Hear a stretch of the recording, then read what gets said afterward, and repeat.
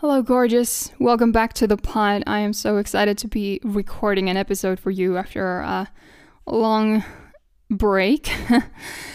There have been so many things going on in my life, health struggles, and just, trying to get my life back on track.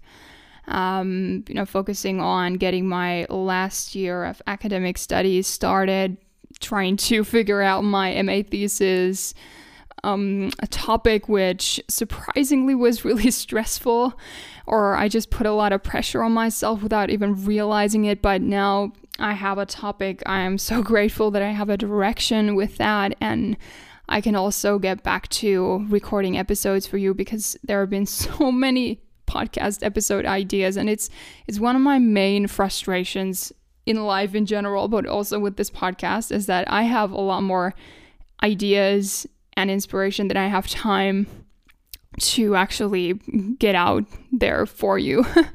But today I'm going to record this episode for you, which is so important. Like, this is so important. I really hope that you're gonna take your time to listen to this and really let it sink in. This is not for just for people who have explicitly experienced a certain things in their life, in their childhood, which we're going to talk about, but this is for all women. And I think this is so important on your journey of becoming a queen. And what I'm going to talk about is inspired by the book Esther Anointing by Michelle McLean Walters. And this is a book we've been reading together over on my Patreon with my small group. If you want to join us for a discussion on, join us in reading these amazing books and the exclusive content that I have there, consider joining. I would love to have you there. But anyway, so there was this one chapter in the book about the orphan spirit, or what I would call the orphan identity. And according to Michelle McLean Walters, the author of this book, the orphan spirit is probably the greatest curse on earth today. And I would agree with her. I really do, but I think that we need to understand this in a larger context to see why it is so. Why do we need to talk about this? Why is this important in your journey of becoming a queen, in your vibrant flow life, right? So let's just discuss what it is. What is the orphan identity? Is this something that you might want to reflect yourself? Is this something that I am dealing with, that I'm not facing, that I haven't even realized that I've been operating in this identity for most of my life, or in certain areas of my life, and it's hindering me in becoming a queen, the queen that God created me to be? So how do you know if you're operating in this orphan identity? Well, you have this idea, you have this deep sense that no one is there to protect you. So you have to protect yourself. And we've discussed this so many times that most of us women, we've put on this hard shell. We try to protect ourselves because we've been disappointed in the past, or it has just been modeled to us by the women in our lives, perhaps your parents, your mother, or some other female figures in your life, or with these strong women, hard women that you aspired to be like when you were growing up. All of these habits and beliefs, they don't always trace back to having a traumatic childhood. Of course, that is a huge reason, but it doesn't always have to be like that. And for myself, I can say that I didn't have, by no means, a traumatic childhood.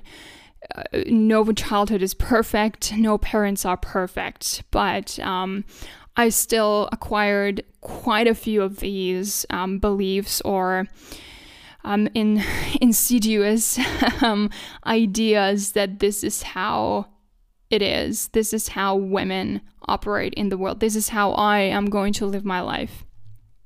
So there are so many ways that society, the world, media, movies, what we aspire to be like, how feminism is portrayed in modern days, in today's world, that we learn these things. So no one protects me, I protect myself. And it's this deep, exhausting self-preservation that you're constantly keeping up. And of course, there's that need to survive, which is normal. We all have survival instincts, right?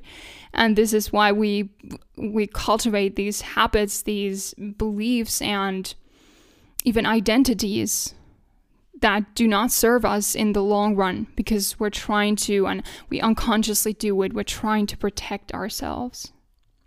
And the self is what is getting in the way here. So your journey in becoming a queen is so much about detaching yourself from what you've perceived to be you. I'm not talking about, losing your personality here or losing something that is authentically you. But we believe so often that our habits are the way we've believed whatever about ourselves or of the world or about the world is how we are, who we are. But these are just layers that have been accumulating on top of who you actually are. So I always talk about unpeeling those layers, peeling back those layers to get to the seed of that queen that is in you, so that we can actually develop her. Okay. And then there's this deep sense of I am alone in this. And that is part of what we can discuss as the Eve wound that have been propping up in some of my interviews and episodes in the past as well. The Eve wound of women feeling like it is all on me. I have to do this all on my own, all by myself. No one is there to help me. Men are not reliable. Other women are my competition. Life is hard. Okay. And that deep sense of I am alone in this is what's alienating yourself, or alienating you from God. Because if you truly believe that you are so alone in this, it's all up to you. You cannot rely on anything or anyone. How can you actually receive what God has for you? You're putting up walls in front of you and around you that are inhibiting you from receiving anything, you from receiving the grace to become a queen, to have a vibrant life. Okay. And then, yes, we've talked about the independent spirit, the spirit of denying pain. You live in denial. You're trying to be a strong woman, so you're denying the pain that's festering in your heart, that's trying to get your attention, because that pain is reflecting what God has, put in you. It's reflecting that severed tie that you've had to your creator, that you've had to your true identity, that queen identity. So the pain, like pain in the body, for example, it's always a message that something's off, or that I'm now healing, or something needs to be done. But it's always or changed. It's always a message. It's always trying to speak to you. But we live in a world where we're just numbing out our pain. Whether it's physical, you take a pill, and you just try to push it away. The same is here. Same is happening here. Then there is a lot of anxiety or self-sufficiency that does not nourish you. That kind of self-sufficiency that keeps you perpetually in anxiety. Or there's often deep shame and this feeling of abandonment or isolation. And I would add that there is a lot of self-abandonment that women are experiencing and are doing to themselves without even realizing it. Numbing your pain is self-abandoning. Denying your desires is self-abandoning. Denying your God-given identity is self-abandoning. Trying to please, with the expense of losing yourself and doing things that are exhausting is, self-abandoning. There are so many things that we do that we're trying to be like men. That's self-abandoning, because you're not designed to be a man, and you're wasting your gifts, your inner magical womanhood, if you are trying to be a man. That's self-abandoning. Then there is this operating out of fear and insecurity. You're trying to overcompensate all the time because you're acting out of insecurity.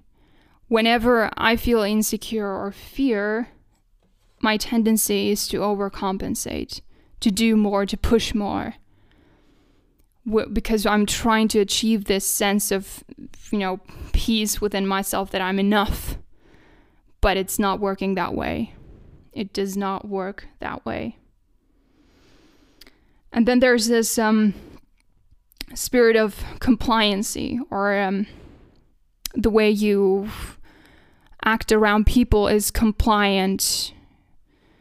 You're trying to keep yourself small and invisible. Or you're never trying to rock the boat. You're avoiding that at all costs. Even when you feel like you should be speaking up or making a change, you're compliant. Think about this. Compliancy is also about not doing what you should be doing, for example, for your health. If you have this dream of starting a business or dream of becoming a homemaker, if you're denying that and you're constantly moving in the opposite direction out of compliancy to societal norms or what people around you are expecting of you, that completely feels wrong. You just know it's not for you, but you believe the lie that it's not possible for you, so you're acting in this compliancy tendency all the time. Then there's an inability to receive love, and it's like we've discussed this so many times, how women need to learn to receive. And I have an episode on this. It's one of the first episodes I ever recorded. It was quite some time back. I can't even remember what I said, but I think it's okay. So it's good. So go ahead and listen to it if you haven't already. But we need to learn to receive love, learn to receive anything that's good. Right? Sometimes we're in a position where we need to receive the pain, because the pain, again, is speaking to you. It's pointing you to the direction you need to go in. And another example of this is when you're approaching your menstruation. The discomfort that we often feel, physical or just emotionally, it's can be a rocky time, right? It's about learning to receive that phase as it is, so that you can move forward, so that you can receive the blessings that are there. Because if you're constantly trying to push it away and deny and not let it come to fruition, menstruation, that is, in this case, you're not reaping the benefits that are there for you. And there are so many benefits about, when it comes to our menstruation and learning to honor it, learning to work with your cycle, and friendly reminder to keep tracking your cycle. I'm going to make a short episode on how to track your cycle if you're unsure about that. But it is one way that you're not self-abandoning is when you're tuning in to your body and what's happening there. Then we have a big one, performance orientation. And boy, oh boy, have I struggled with this one. Performance orientation is what I learned very early on. It's what I learned is how you try to earn love by performing, by being a good girl, by being the perfect girl, whatever it is, right? And then there's a deeply rooted obsession of losing something, that fear of losing what you have, so you're gonna grip whatever it is that you're afraid of losing even harder. And that's how we lose things, is when we're trying to grip so hard out of fear. We can't achieve anything with that kind of an attitude, with that kind of an approach, of that kind of a deep sense of self, if we're constantly fighting to keep what we have. And fighting in a sense of like fearing of losing it all the time. So to move beyond this, you have to realize that you can shape your reality. You are here to co-create your reality, and I want you to believe this, even if it doesn't feel like you're able to believe it. You did not come here to live an unsatisfying, self-absorbed, self-reliant, compliant, performance-orientated, competing, self-protecting, exhausting, self-preserving life. No matter what has happened in your past. And what I want you to really take to heart is that whatever it is that you're struggling with right now, let's say it is this. It's manifesting in your life in some shape or form, in your work life, your love life, your marriage, your dreams that you have and goals that you have for yourself, your education, whatever it is, your health, your past, your family dynamics. What you feel like you're so weak in right now can actually become your greatest strength. So, because our struggle is what becomes our message if we let it. And in the book, The Esther Anointing, so from a very spiritual perspective, it was a process of fasting and prayer that helped Esther to move beyond her instincts, that those orphan instincts, because Esther obviously was an orphan in that traditional word of the sense, and most likely struggled a lot with these things. And fasting and prayer is really about surrender. So again, we're going back to the concept of surrender and making a decision and a proclamation daily that you are free from this insecurity, that you are moving forward, that you are now co-creating a new identity, new habitual patterns with awareness and recommitting to what and who you were meant to be every single day. And I'm just going to say it before we end this episode. I believe that the effect of radical feminism, the way it is manifested today, has the effect that it has on women is that we unconsciously learn to subscribe to the orphan identity and mindset from a very early age. Even if we're not orphans in that sense that we didn't have parents, we still learn to subscribe to that. And it's a travesty because it keeps us from, our full potential. It's steering us away from that queenhood, that feeling of, I am held, I am kept, I am safe. My birth and my existence was not an accident. And by the way, it definitely was not. And my identity is that of a daughter of a king and a queen in the making. Okay. And this is what the society is trying to keep us from. All these norms and this fighting to get attention, fighting to keep us focused on what is wrong, keep us focused on what we're lacking, what we don't have, what was wrong with us, what was wrong with our past. It's time we really let these shackles go. Okay. I hope that this episode inspired you, spoke to your heart. And if it did, please let me know and share this episode.